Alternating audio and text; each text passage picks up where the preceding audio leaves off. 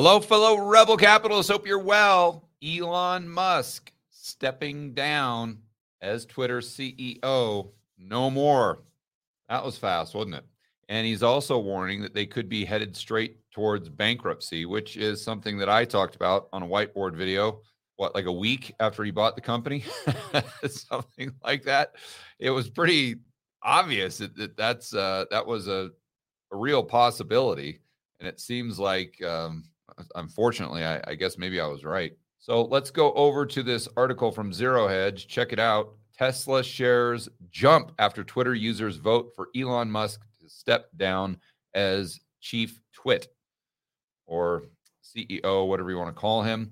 And if you haven't been following this, he actually just put out a poll and said, should I step down, yes or no? And I'll abide by the results. And the majority of the people said yes. I think it was like maybe 57, 43, something like that. And then Tesla shares near 5% in pre-market or gained up 5% pre-market because everyone thinks that he spread himself too thin. Now he's going to be able to allocate more of his time and energy to Tesla, and therefore the share price gets a bump. I personally, I'd use that as a kind of a selling opportunity or a way to go short if I was going to short the stock. With polling closed and more than 17.5 million votes. Yeah, the results 57-43.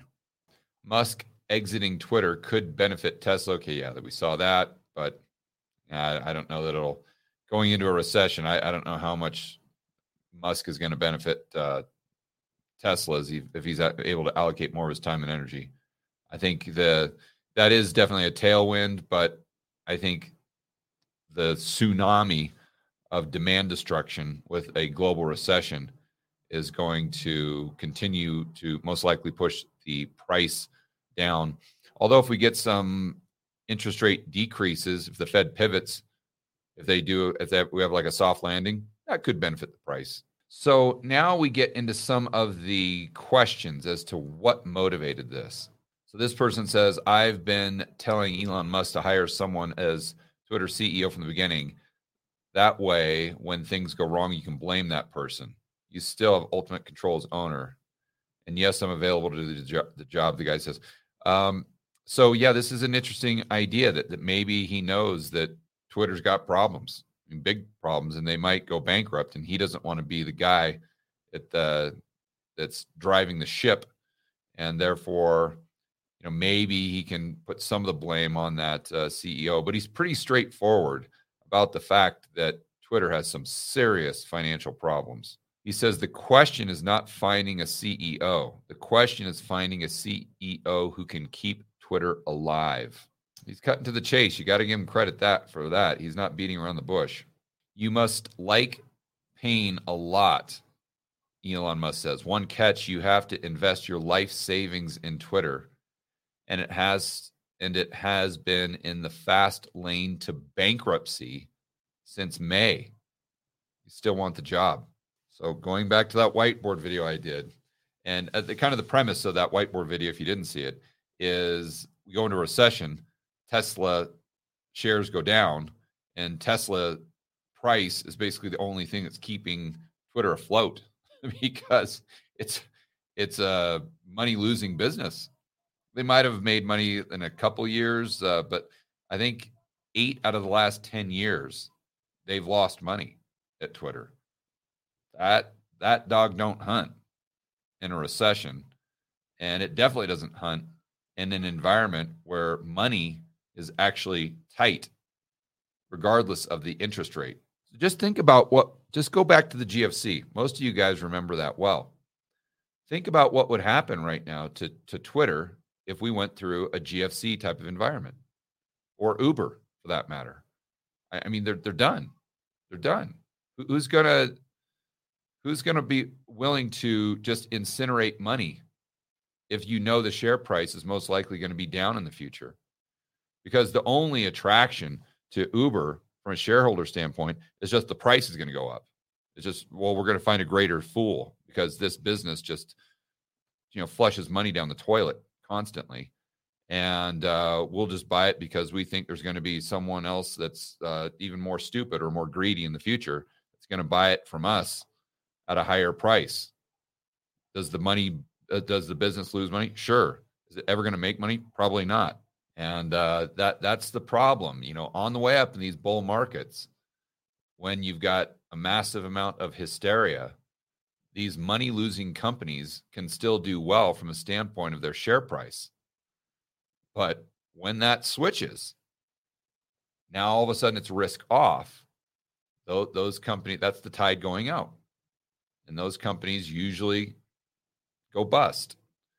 And so if, Tesla makes a little bit of money, but they lost money for a long, long time, years and years and years and years. They lost a lot of money. And so my argument in the whiteboard videos, even if they go back down to like a 20 PE, considering Ford and whatnot is like, let's just say at a 10. And right now they're at like a 65 PE. So even if they go down to like a 20 PE, which would still be, let's just call it double what Ford or Chevy is, or Volkswagen, then this takes the share price down to, I think it was like $30. I'd have to look at the whiteboard video, but way down from where it is today. And that means his buying power, or what he can funnel into Twitter, goes from this down to that. And if Musk can't funnel anything into Twitter, and there's no one that's willing to lend them money, and you can't sell equity, how do you fund the operation if it's just bleeding money? You can't.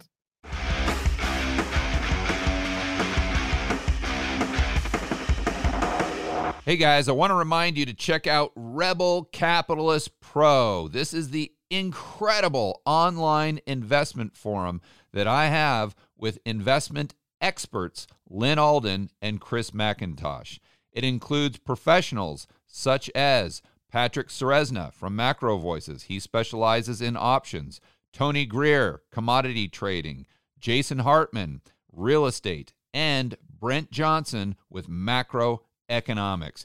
If you want to build wealth and thrive in this world of out-of-control central banks and big governments, Rebel Capitalist Pro is the resource you need. So check it out today at georgegammon.com/pro. That's georgegammon.com/pro. We'll see you inside with the fellow rebel capitalists that are taking their investing to the next level.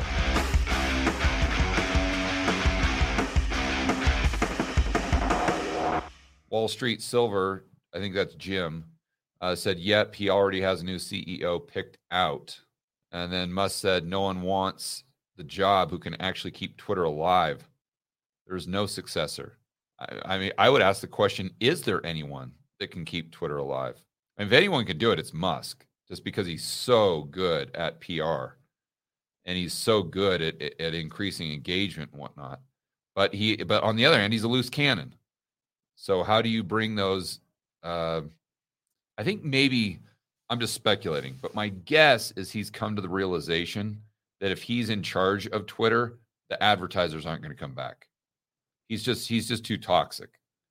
And I don't think he's toxic, but I'm saying from a standpoint of like these woke corporations where unfortunately he needs their money. So he's got to get a different person in charge that these corporations like, so he can continue to be the loose cannon that he is and promote the company and do all these things and say all these outrageous things that, I don't know if they're outrageous, but say these things that are unfiltered, let's say, and bring a lot of attention and engagement to Twitter, but it separates from the advertisers basically advertising for Elon Musk, and now they go back to advertising on Twitter, right? It's a big difference. Now an advertiser worry about being associated with Musk. And so if he steps down, I think he knows that he potentially eliminates that barrier for these advertisers. So bring in someone that's just as straight, narrow, and, just the average, not the average, but the person with just no baggage, right? No baggage, plain vanilla. You're never, ever going to offend a advertiser. Bring in that person. But I think his point here is that person, although they might be able to bring in the advertising dollars, they're not going to be able to run Twitter because internally there's probably so much chaos due to the fact that he fired 90% of the staff. So, and then the question becomes, if Elon Musk isn't in complete control, does it go back to the way it is? I mean, I know just me personally, the bots on Twitter right now are unbelievable. Unbelievable. Every single time I tweet something, the first 2 or 3 replies that I get are always bots that I have to just delete, and it's getting crazy. And here he says something that I completely agree with, but I look at this more in terms of government. Those who want power are the ones who least deserve it. And here I think this guy hits the nail on the head. He says, let me predict the consequences of this poll.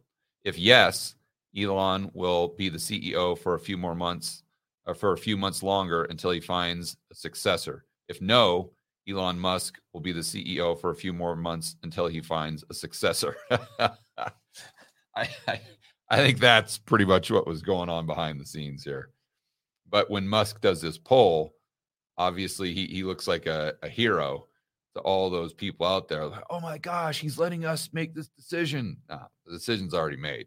All right, guys. So that's what's happening with Twitter and Elon Musk. Evolving story. We'll try to follow it. I thought the probabilities were pretty good that Twitter would go bust back right when he took over.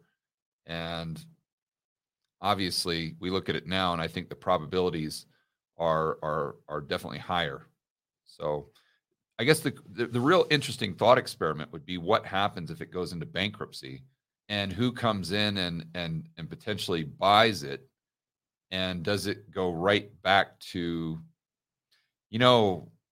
I hate to even throw this out there, but I wouldn't doubt it if someone like Benioff bought it, just like the complete opposite. So we go from having Musk buy it to like some World Economic Forum disciple or clown, or Bezos or something like that. Wouldn't that be the roller coaster ride? Well, never a dull moment. We'll have to see what happens. All right, guys, enjoy the rest of your afternoon. Make sure that you're standing up for freedom, liberty, free market capitalism. We'll see you at 1:00 with our debate discussion with Michael Saylor, Doomberg, and myself. Definitely put that on the calendar. Set your alarm, 1 p.m. today, Eastern time, on this channel, live with Michael Saylor and Doomberg. We'll see you on the next video.